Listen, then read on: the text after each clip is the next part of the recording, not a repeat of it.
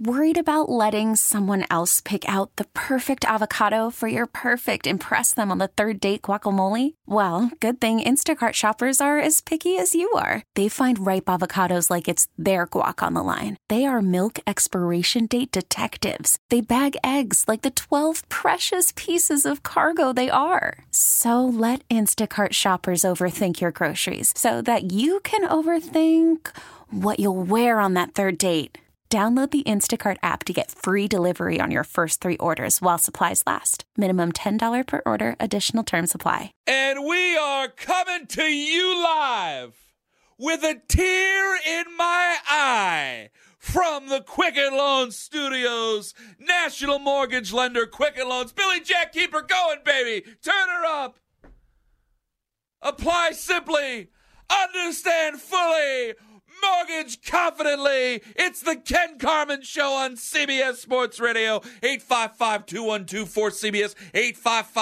855-212-4CBS. And I told them during the break, I actually got the WWE Network they had an offer I couldn't pass, 99 cents for every month for like 2 months. I said, the hell with it, I'm getting it. The boys will eventually like wrestling, and I'd take a trip down memory lane, baby. And I had to watch the 92 Royal Rumble, and there's Ric Flair, number 3 in, Bobby the Brain Heenan, the late, great Bobby the Brain Heenan, Gorilla Monsoon, nobody. And I love JR. I love, as a person and as an analyst, as a play-by-play guy, I love Jim Ross. Love him dearly. Nobody was better than Gorilla Monsoon. I'm sorry. No one painted the picture better than Gorilla. You go back to WrestleMania 3, 92,000 on their feet, the roof of the Silverdome about to explode here as Hulk Hogan came out to take on Andre the Giant to defend the WWF World's Heavyweight Championship. Nothing better. And then when Ric Flair comes in number 3 after Ted DiBiase's eliminated with sensational Sherry looking as great as she's ever looked. God rest her soul. And Ted DiBiase's walking out, and the buzzer goes off, and here comes Ric Flair with Mr. Perfect in tow, and the camera zooms in on Ric Flair, and the crowd, you can feel the electricity, and here he is, the Nature Boy, his debut in the WWF, and here he is to claim the World's Heavyweight Championship. I mean, what a show. What a show. So this weekend is the Royal Rumble. Everybody's asking me. I don't watch much contemporary wrestling. I tell you all every day. I tell you every time. So I looked at some of the sports books out there. They do have gambling on it some way, somehow. It's like gambling on the end of Rocky, but whatever. I'll take Kenny Omega plus 2,000. Okay? There we go. 855-212-4CBS. 855-212-4227. Now, I was going to get to the Carson Wentz stuff, but what the hell? Tom, these calls are outrageous. People want to talk. They want to talk about the Saints call. I'll leave it up to you. I mean, I just went on some diatribe. I got my stuff in about Ric Flair. So I guess we'll just talk to you guys about the Saints real quick so you know my stance on it.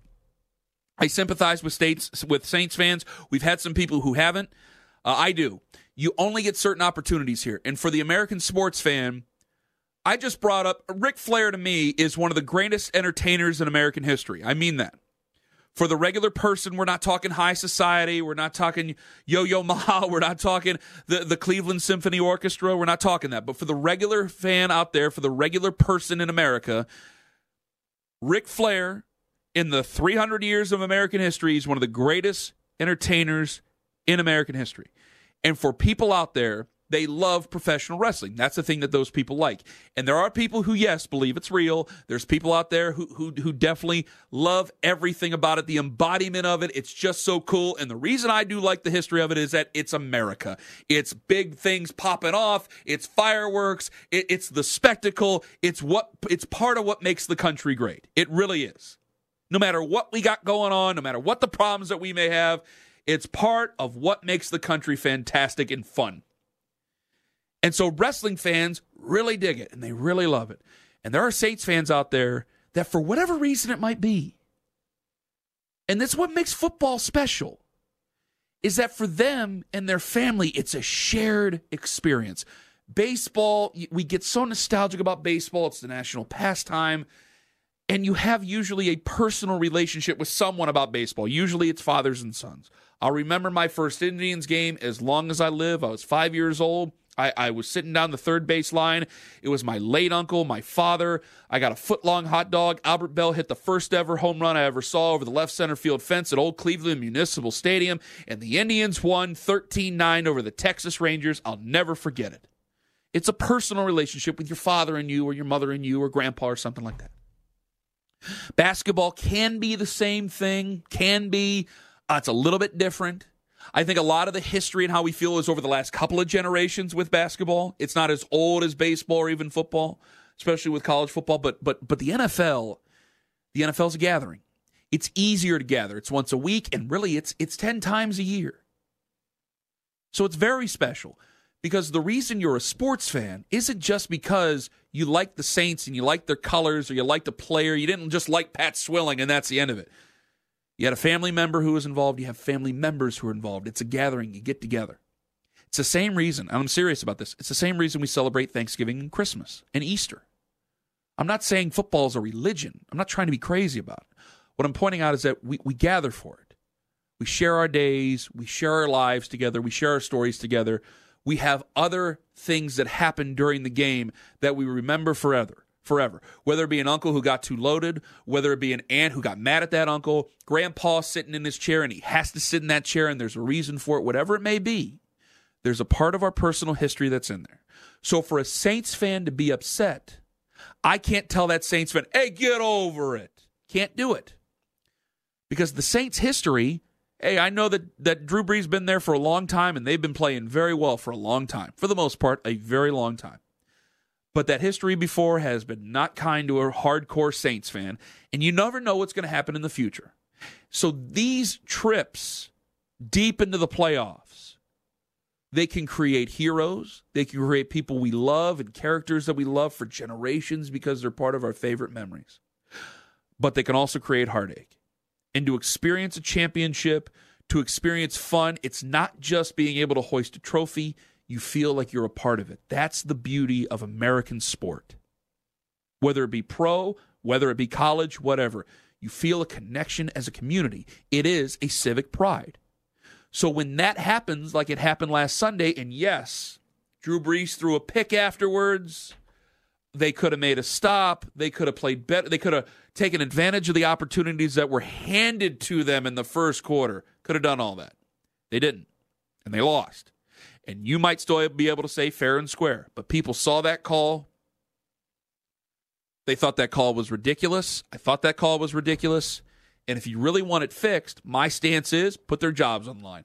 More replay, you're probably going to lead to more problems. And a good coach will be able to job the system if it comes to pass interference. Because I'll wait on easy pass interference calls until it actually counts in the fourth quarter. If I'm down 6 and it's before the final 2 minutes where I'm still in control of my timeouts and I'm still in control of my challenge flag, you're telling me I can challenge pass interference and I'm only down a touchdown? Thank you very much. We just took the lead and you don't even know it. Because that'll happen week 1. 855-212-4CBS. Let's get to you. Larry in South Carolina, you've been most patient. You are first up on CBS Sports Radio. Go ahead, Larry. Larry wasn't that patient. Gregory in Tennessee. Are you there? Hey, how's it going? Gregory, let it ride, baby. It's going well. Okay, I'm going to say, first off, disclosure, I am not a Saints fan, and I will hands down give the refs credit for getting what I would say over 95% of the calls correct, and especially, with the bang-bang happening fast, they don't have the luxury of instant replay with 700 different angles and slow motion and all the 360 stuff that we have watching TV. It's amazing the job they do. But that said, I'm going to disagree with your partner there earlier who said the Saints blew it by not being able to close out and not being able to do it in overtime. It never would. I believe, like, for example, the Patriots game where the back judge called the roughing the passer blow to the head when he was totally out of position to make the call. I thought it was a bad call, but I'm not going to say that call absolutely determine the outcome of the game because there was still way too much time in the game, and who knows, they go for it on fourth and Brady does his magic and they keep on and they still score and the game goes the same way it went. But in the Saints game, I mean, it's undeniable that if he had made that call, it would have been 1st and 10 at what, like the 3 or something like that? Yeah. 1st and goal at the 3, minute 45 left. Rams only had 1 timeout left, so even if they call that timeout, Saints can still run off 80 seconds off the game clock, and then they're stuck with the ball down there on the 3 with like 15 seconds left. That game's over. That call did determine that game's outcome. And Gregory, you're going off of what Tom said. I agree with you because they did afterwards. They could have regrouped, they could have got their job done, and they still could have won. They still could have won that game. Their failure to do their job, though, still does not make it okay for the failure of the referees to do their job, and they did not do their job in that call. And I'm not going to call them for that guy to be fired because who knows? Maybe so far as I know, the refs in the playoffs and the Super Bowl are supposedly the best of the refs throughout the year. They put them together for these games. Now, if that guy made one bad call, maybe he's a great ref the rest of his career. I'm not going to have him fired for that one call. But I'm going to steal that guy who called a couple of times before me kind of stole my thunder. Since the rule is that in the last 2 minutes of both periods, it's automatic. Any scoring play or any turnover, it's automatically reviewed by the people back in New York. I wouldn't give the coaches any more challenges, but I would give the ref back in New York the ability to stop the play and say, especially on a play like that, where it is going to determine the outcome of the game, stop the play and say, hey, you got to go look at that replay. You missed it. And that's not going to lengthen the game a whole lot, and it returns integrity to the refereeing of the sport. If you do that, I think that's a reasonable reaction to it, Gregory, and thank you very much for the call. I think that's a reasonable reaction to it. What I bring up about putting their jobs on the line is that I'd rather do that, and I hate saying that, and I admit I do. 855-2124-CBS. The reason I'm okay with saying it is because it's not their full-time job. I think we call for people to be fired way too much. We call for people who make simple mistakes and sometimes gut-wrenching mistakes at times. We call for them to be fired or lose their income way too much. I think we do it way too much as a society with social media and with the impact that we have, and we don't realize that they have real, true meaning to those words. So I don't say them lightly. The only thing I can think of is that you fired Hugo Cruz for a regular season mishap earlier this year, which you hadn't fired anybody during the season, in 40 years before that? So now you're in a big moment here, and what Gregory says is right.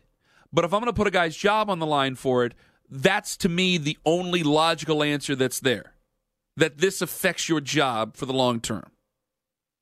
I'm not talking I'm not talking high school football. I'm not talking college. I'm talking the NFL. You get paid, the average salary is $200,000 a year. That's average. Some make more, obviously. Some make less. But it's obviously something that's sizable there. So if you make that much on it, I know you do it for the passion. I know you do it because of the love of the game and everything like that. But I also have to look at what's reasonable and what's equitable and what holds us to a higher standard. And I think there needs to be an understanding that if you cannot perform this job, just like a player loves football, a player loves his craft. If a player can't perform his job, he's out of there. If a referee can't perform it, I'm sorry, I have to look for another referee. 855-2124-CBS. It's almost like the same thing as a kicker. It's a zero-sum game. Dave in Indiana, you're next up on CBS Sports Radio. Yeah. First of all, thanks for taking my call. I've looked at many games in my life over the last 40 years that I've been watching sports, and I've seen a lot of bad calls that determine games and determine championships. And I just think that when you watch the game, if it's perpetrated against you, you sit up there and complain. But if you're the beneficiary of it, you don't say anything. So I tell the Saints fans to suck it up, because if it was against the Rams, they wouldn't even have cared. They just would have took it in. Well, you see, that's not true, eh? You heard Nickel Roby-Coleman right after going, I heard the crowd, I thought it was going to be bad news, and they didn't call it. He said, of course it was pass interference. He said it himself. Those were his words. He said it, Dave. That's true. I give you that. But I'm just saying, they wouldn't be making as much of a deal out of it if it had been not perpetrated against the Rams. They wouldn't they would just be telling the Rams fans, hey, y'all suck it up. You know, and I would still say that's wrong. You only get so many chances to do it. We do this with fans. A team is different. Like when Tom said it earlier, Dave, and thank you for the call. When Tom said it earlier about Sean McVay, Tom, whether I like it or not, has a point that Sean McVay should stand up there and maybe be a little different. But he's arguing for his players. We're talking about. Sorry. Yeah. Right? So who did I say? McVay. Oh, I'm sorry. Sean Payton should have stood there. Sorry, Freudian slip. Sean Payton should have stood there and should have been a little bit harder on himself, or should have taken a little bit better than what he did, where he basically put people into a frenzy because of the call. He feels his team was robbed, though. He feels he needs to defend his team. You could see that point of it, but I think all in all, Tom's right. For the fans, though, the fans have the right to react any way they want that isn't violent. That's what a fan's allowed to do. I brought up Bottlegate earlier. You go anywhere in Northeast Ohio, I mean anywhere. If you're driving through here and you get stopped in a snowstorm and you end up in one of the watering holes around Northeast Ohio, you're going to find a sober person who tells you that absolutely they believe that the NFL, since the Bottlegate incident, which, yes, was not a good look, obviously, and was done poorly, would certainly still cost them games and cost them calls years later. They're human. They believe that. And referees, and I got to say a referee's human. Hey, if it's a long-standing type of thing, I can't necessarily count that out. But they'll tell you that. So for a fan, as long as you don't react violently, you have the right to react that way. Vulgar, you have the right to react that. Not vulgar, but you have the right to react the way they've been reacting. Because you have no power over the game. Hell, you have the one last home field advantage, which is noise, and you couldn't even get over that. So, yeah, you have the right to be very upset about the outcome of that football game. And for generations to come, especially if Drew Brees never gets back there. 855-2124-CBS. We wanted to get to 5 burning questions. Too many people in on it. We'll get back to this when we come back. Also, Chad Brown coming up at around 12:35, 12:48 p.m. Eastern. It's Ken Carman on CBS Sports Radio. You're listening to Ken Carman on CBS Sports Radio. To the crescendo. Oh, man, I'm going to do some Molly on a Saturday. 855-212-4CBS. 855-212-4227. Let me get to Billy in New Orleans. We got Chad Brown joining us in like 10 minutes. Hello, Billy. Hey, thanks for taking my call. Look, I'm not a crybaby, okay? We live and breathe the Saints down here, okay? Here's the point. The NFL messed up from the jump. When you put 3 officials from the California area with a California team, that's one mistake they made right there. Second, wait a minute. California has something to... Hold on.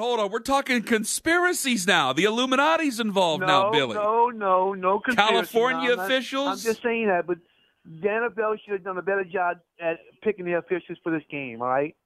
All right? That's all I'm saying. I'm not saying no conspiracy, okay? I mean, I'm from the Midwest. I bet I could mess up a lot of stuff for Saints fans, but that's okay. Continue. The side judge could have made the call, and he refused to because the back judge said, no, I got it. You know, you make the right call at the right moment, okay? And everybody's saying, well, the Saints should have done this, should have done that. No. If the call is made, the game is over with. Because you know in your right mind, in anybody's right mind, Sean Payton's not going to throw the ball. He's going to run the ball 3 times or take a knee 3 times and then kick the field goal, okay? Mm-hmm. You had a lot of blown calls in that game on both sides of the game. This is supposed to be the best of the best officials, okay? You know, when do you go back and tell your team when the NFL calls Sean Payton when the game was over and say, hey, we blew it. The NCAA has gotten it right. They realize that the officials are human. They're going to make mistakes. When you have a call that outrageous and that bad of a call, they stop the game and they look at the call. If it wasn't made on the field, the call is made upstairs, and they changed the call on the field. Right or wrong? Bill, well, yeah, and some of those, Billy, but again, we're talking about pass interference. I still have to stick to the line of it where it was a horrible call. It was a horrible call. But I can't just change everything because of pass interference. I really don't want to change it all because of PI. Okay. No, nothing to it. They missed the helmet on the same call. You had 2 penalties. You had 2 major penalties. They did just fine him for that. You're right, and they did just fine him for that. They fined him $26,000. Okay. Huh. Here's another thing. Let me show you this. Michael Thomas got fined $30,000 for his little antics with the phone trick in the game. And I thought that was one of the stupidest things he ever done. Okay. Oh, I thought it was great. I didn't agree with that. No, I was entertained. You only find the guy $26,000. And there's no. I'm not saying it's conspiracy. Okay. I'm not going that way.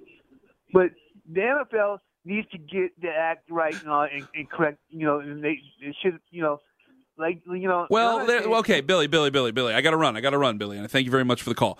That they do that because of the sliding scale. Or it's not even a sliding scale; it's just a scale. You have the helmet to helmet, you get fined this. You have something like that, you get fined this. What happened with Michael Thomas? I don't like the Michael Thomas fine because basically I thought it was fun. I think it's kitschy.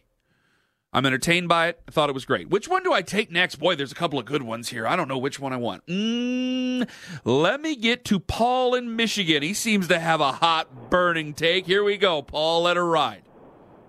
Okay, what I want to say is, first of all, that last caller, when they assign officials, they don't assign particular officials like one back judge. They go in as crews, so that crew was assigned that game. Yeah, okay, well, it's not like, but, some people, they're looking for those type of things, Paul, and it's not like delegates or anything over here. They don't look where they're from. Yeah, go ahead. Right. Oh, right, no, that has nothing to do with it. But the next point I want to make is not related to the game, but my son had a basketball game, like a week before that, and after the game, most of the kids were criticizing the referees. And you know what? It sets a bad example. I mean, I know people make mistakes and it was a bad call, but they have to let it rest because it's just going to happen. And New Orleans had many opportunities to win that football game after that happened. So you can't blame it. And America better be very careful with how they react to this because what's going to happen is they're going to start reviewing everything. And that's what we don't want as football fans. You let it rest. It was a bad call. It was unfortunate, but I'm a Detroit Lions fan. We played the Dallas Cowboys in 2014, and there was an interference that was called that got reversed. And we got mad at that for 5 minutes, and it was the end of it. Well, most of the time, this is a historic one, though, Paul. Yeah, Paul, I got to tell you, though, if you were in and thank you for the call, and I get it, but this was an historic no call. And I think fans can carry that burden. I usually do say if you're the beneficiary of a call, accept it and enjoy it and move on because you know you're going to get hoodwinked at some point. You know it's going to cost you at another point. The other part of it, you're a good father. Tom, can I tell this story real quick? Sure, please. He jogged my memory.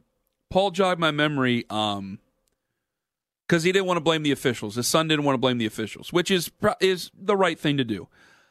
One of the final baseball games I ever pitched in, this was in high school. Are you ready? I went, a third of an inning and gave up 5 runs and walked like 4. And the reasoning to me, and I still say it to this day, the guy had a tight strike zone. But my dad came out and got me out of there because he knew I was upset. And he was like giving me the eyes to shut up, Tom. Oh, I know all about that. As I was walking back to the dugout, I go, yeah, you need to get your eyes checked. I know your eyes are perfectly fine when you're over there at the porcelain dollhouse, you pervert. Whoa. I was 16. Whoa. Wow. I was 16 years old. Epic, man. Wow. I thought I was going to get thrown out. The guy did not throw me out. He heard me because I yelled it for everybody to hear. The guy used to see the guy's car at the strip club in North Canton like every time you drove by. Every time you drove by. And I was a little bit upset. So I knew, and so I called him a pervert. Which, by the way, plenty of guys go. Some are perverts. And I've been to one. But, I knew it was going to get under his skin. Would that have gotten under your skin, Tom? How do you not get run for that? I mean, that is incredible. I was shocked. I know. I was like, well, I got to go get my stuff. I'm getting thrown out of this baseball game. And he did not throw me out. You technically weren't directly arguing balls and strikes. You were just saying you didn't believe that his eyes weren't working well because you know they were. Yes, my father was calling someone in from right field to take over on the mound. I was out of the game. I was not going to finish in that game. My dad was that mad at me. And as I'm walking off the field, hey, I know your eyes are perfectly fine because you're over there at the porcelain dollhouse every night, you pervert. It's perfect. That was a high school game?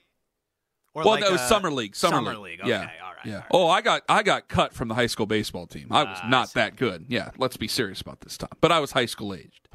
855-212-4CBS. Coming up next, Chad Brown, not a pervert. We will talk to him about the Senior Bowl. This is the Ken Carman Show. 855-212-4CBS. It's amazing. I haven't had to mention the Pro Bowl. I haven't had to do any of it. It's been all fun. Been talking about bad calls. Been talking about people having to get over those calls. It's just been a good time. But it's still better than Pro Bowl talk. But we will get to the Pro Bowl because I think Tom is I don't want to call the guy a fake. But I think Tom makes too big of a deal about him. No, we'll get to that coming up later in the show. 855-212-4CBS. Right now we go to the hotline. We welcome in from Compass Media, 104.3 The Fan in Denver as well. He played at the University of Colorado right there in Boulder. He was a pro football player and a very good one and a very good linebacker and a 3-time Pro Bowler and a 2-time All-Pro. We welcome in Chad Brown on the show. Chad, thanks for joining us. No problem. Happy to be on with you. You were down at the Senior Bowl, friend. What'd you see?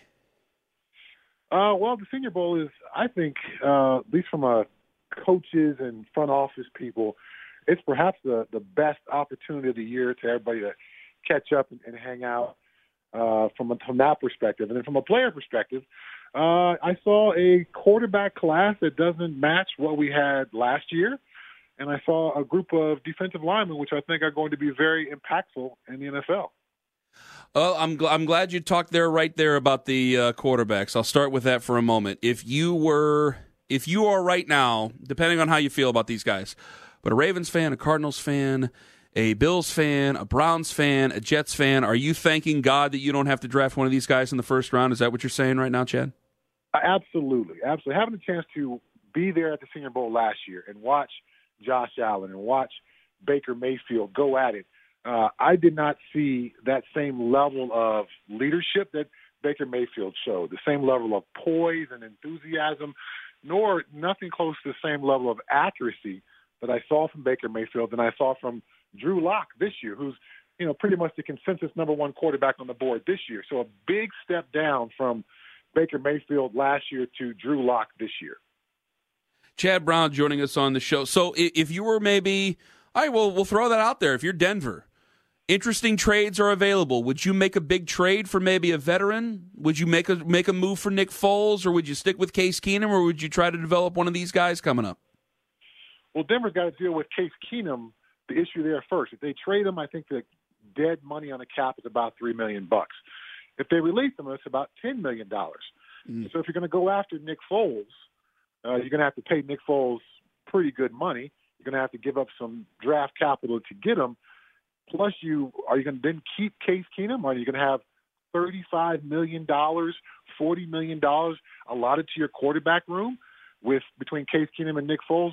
Those kind of things I start to get a little tricky with the salary cap. So I'm expecting Denver to try to go young, try to go cheaper, and hopefully think that maybe Drew Lock will be the guy for them and can be their quarterback of the future. Let's not forget it was just a couple of days ago where John Elway said that Case Keenum is a short-term fix. So he clearly put a temporary stamp on Case Keenum as far as his tenure as the quarterback for the Denver Broncos.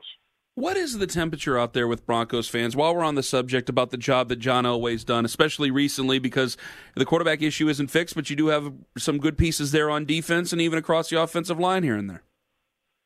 The temperature here is a little bit of distrust in John Elway, I say. Now, the last draft class definitely performed well. Bradley Chubb, Cortland Sutton, even an undrafted rookie like Philip Lindsay from my Colorado Buffaloes, those guys played well and are seemingly cornerstones for the future of the Denver Broncos. But the previous 4 or 5 draft class, the number of quarterbacks taken and tried and attempted to be the new quarterback face here of the Denver Broncos post-Peyton Manning, the assumption that Gary Kubiak was going to be the offensive coordinator, who you named him OC kind of before you brought in the head coach, and then you had the ugly parting of the ways with Gary Kubiak. It's been a rough ride lately for John Elway, and the fans are in a very much we need to see a very good draft class again to be back on his side. I can dig it. Chad Brown joining us, 104.3 The Fan in Denver. Compass Media Networks, former All-Pro, former Pro Bowler joining us on the show. You mentioned that defensive line class that you're seeing there, getting ready for this draft and then down at the Senior Bowl. How deep is it? Well, a guy who wasn't at the Senior Bowl, but Quentin Williams, the stud defensive tackle from Alabama. I mean, he's a real legit player. I had a chance to be at the last two national championship games, see his progression from kind of a substitutional, rotational guy to now just an absolute stud in there. A guy from Alabama who was at the Senior Bowl, Isaiah Buggs, another very good defensive tackle. And there's a couple of smaller school guys who were at the Senior Bowl, more so edge rushers, who I think will also have an impact in the NFL and be drafted pretty high in this next coming draft. Chad Brown joining us on the show. Okay, so we've been talking about it all day, and I just got to get your thought on it. I'm sure you're probably tired of talking about it, but what the hell? Saints call, what happened last week, we've had some people starting to call in saying, Saints fans should get over it. I think there's a difference between the teams and the fan bases. Fan bases can, as long as it's not violent or relatively terribly vulgar, they can react the way they want, and it's pretty negative. How do you feel about the call? How do you feel about the fallout about the call last week, or non-call, I should say? Well, I think the call was, clearly a blown call. There could have been a flag thrown for a couple of different penalties. When an 8-year-old football fan watching at home on his couch can point out what is wrong with the call and why that should have been flagged for a couple of different violations, I think the NFL has a responsibility to change that process. And the change I would like to see is my former coach, Bill Belichick's suggestion that every play be reviewable. It's so frustrating for football fans when something happens on the football field and we see the officials kind of on the sideline talking to the coach, going over what parts of that call or missed call are actually reviewable. It's ridiculous. I say give coaches, every coach, 2 challenge flags per half for any play they want to challenge. And that would open up pass interference and things like that that have been called judgment calls in the past. Let's just review those. Let's make those reviewable and get this process going so it's not so confusing. It's clear for easy and for anyone to understand. And every play, no matter whether it's a judgment call or not, can be reviewed if the coach chooses to throw his flag. Well, Chad, that is what a lot of people think. And it scares me, though, because you mentioned Belichick, and he's a scary person because I think a guy like him who's always 10 steps ahead of everybody, even though he's older than everybody, basically, is that if we're talking about pass interference, holding, things like that can almost happen on every play. I think you can almost game the system if you were Bill Belichick or one of the other smarter coaches in the NFL. By limiting it just to 2 challenge flags per half, I don't. It'd be very difficult to, tilt the scale so much that your creative use of challenge flags is suddenly tilting the game in your favor. At least as I see it, would there be a certain amount of gamesmanship and coaching savvy that goes into the use of those flags? Of course, there would be, just like every other decision on a football field. But I think that will eliminate the obvious injustice that was done to the Saints. Now, did the Saints have other opportunities to win that game? Yes, they did. Should the Saints fans get over this sooner than later? Yes, they should. One call, one play typically does not determine a football game. And I can point to other plays during that game, either before or after that non-call, that could have gotten the Saints a victory. Those plays didn't happen, so it's very easy for the Saints fans to point the finger at that non-call and not point the finger at their own issues and mistakes that happened either before or after that missed call. You played for 4 total teams. You played for the Patriots in 2 separate times. How different are the Patriots compared to the other 3 teams you played for? Wow. Obviously, the Pittsburgh Steelers are an amazing franchise. The Steelers, Seahawks, Patriots. So 3, right? 3 teams. 3 teams, yes. Okay, sorry. So the other 2 teams, how different were they? I beg your pardon. Go ahead, Chad. The Steelers are an amazing franchise. I was there with Bill Cowher, definitely a very, very good head coach. But Bill and the Steelers' philosophy has kind of always been, we're going to be more aggressive. We're going to overwhelm you with how hard we're going to play football. At some point, you're going to want to turn it down because we just play so hard, so tough, so physical. And then when I got to the Seattle Seahawks, it was Dennis Erickson for the first 2 years. Then the last 6 years of me being a Seahawk was Mike Holmgren. And we've all seen Mike Holmgren on the sideline with his glasses down at the tip of his nose, very professorial kind of thing. He's got his play sheet. He's calling the very similar offense to what Bill Walsh ran, that West Coast offense. He's a Bill Walsh disciple. It's more so about accuracy to the play design there. Then I go to New England. And my 13th year in the NFL, and that my first year in New England, I learned more about football than I did in my previous 12 years. I learned more about the nuances that win football games than I did in my previous 12 years. And to kind of sum it all up in a nice little tidy package, Bill Belichick wants you to make the right play. For all 11 guys on the field for the Patriots on any particular play, he and his staff are going to work incredibly hard to get each and every player to understand what is the right play to make in that particular situation. Bill Cowher wants you to go out and make the aggressive play, the physical play, the amazing athletic play. Mike Holmgren wants you to be, slavish to the playbook, regardless of situation and things like that. Patriots are always about the right play to make because Bill's been in the NFL as long as he has and been around football as long as he has. He understands in each given situation what is the right play for every player to make. So that's why you see a guy like, say, going back to Teddy Bruschi, my teammate with the New England Patriots. Teddy was not an amazing athletic linebacker, but because he was taught by Bill Belichick what the right play was in each situation, what the offense was trying to do, what is Peyton Manning's go-to throw in this situation, Teddy Bruschi makes amazing plays in the playoffs, these biggest moments in Patriot history, not because he was athletic, but because he was taught what was the right play to make. 30 seconds. Who wins next week? Wow. When you got a coach as young as Sean McVay going against a coach as experienced as Bill Belichick, when you got a quarterback as inexperienced as Jared Goff going against Tom Brady, who will be playing, I believe, in his 41st or 40th playoff game, regardless of whether I was a former Patriot or not, I lean so heavily on experience in big game moments. There is no bigger game than the Super Bowl. I've got to go with the Patriots in this one. Chad, we thank you very much for the time. All the best, my friend. Thanks for having me on. I appreciate it.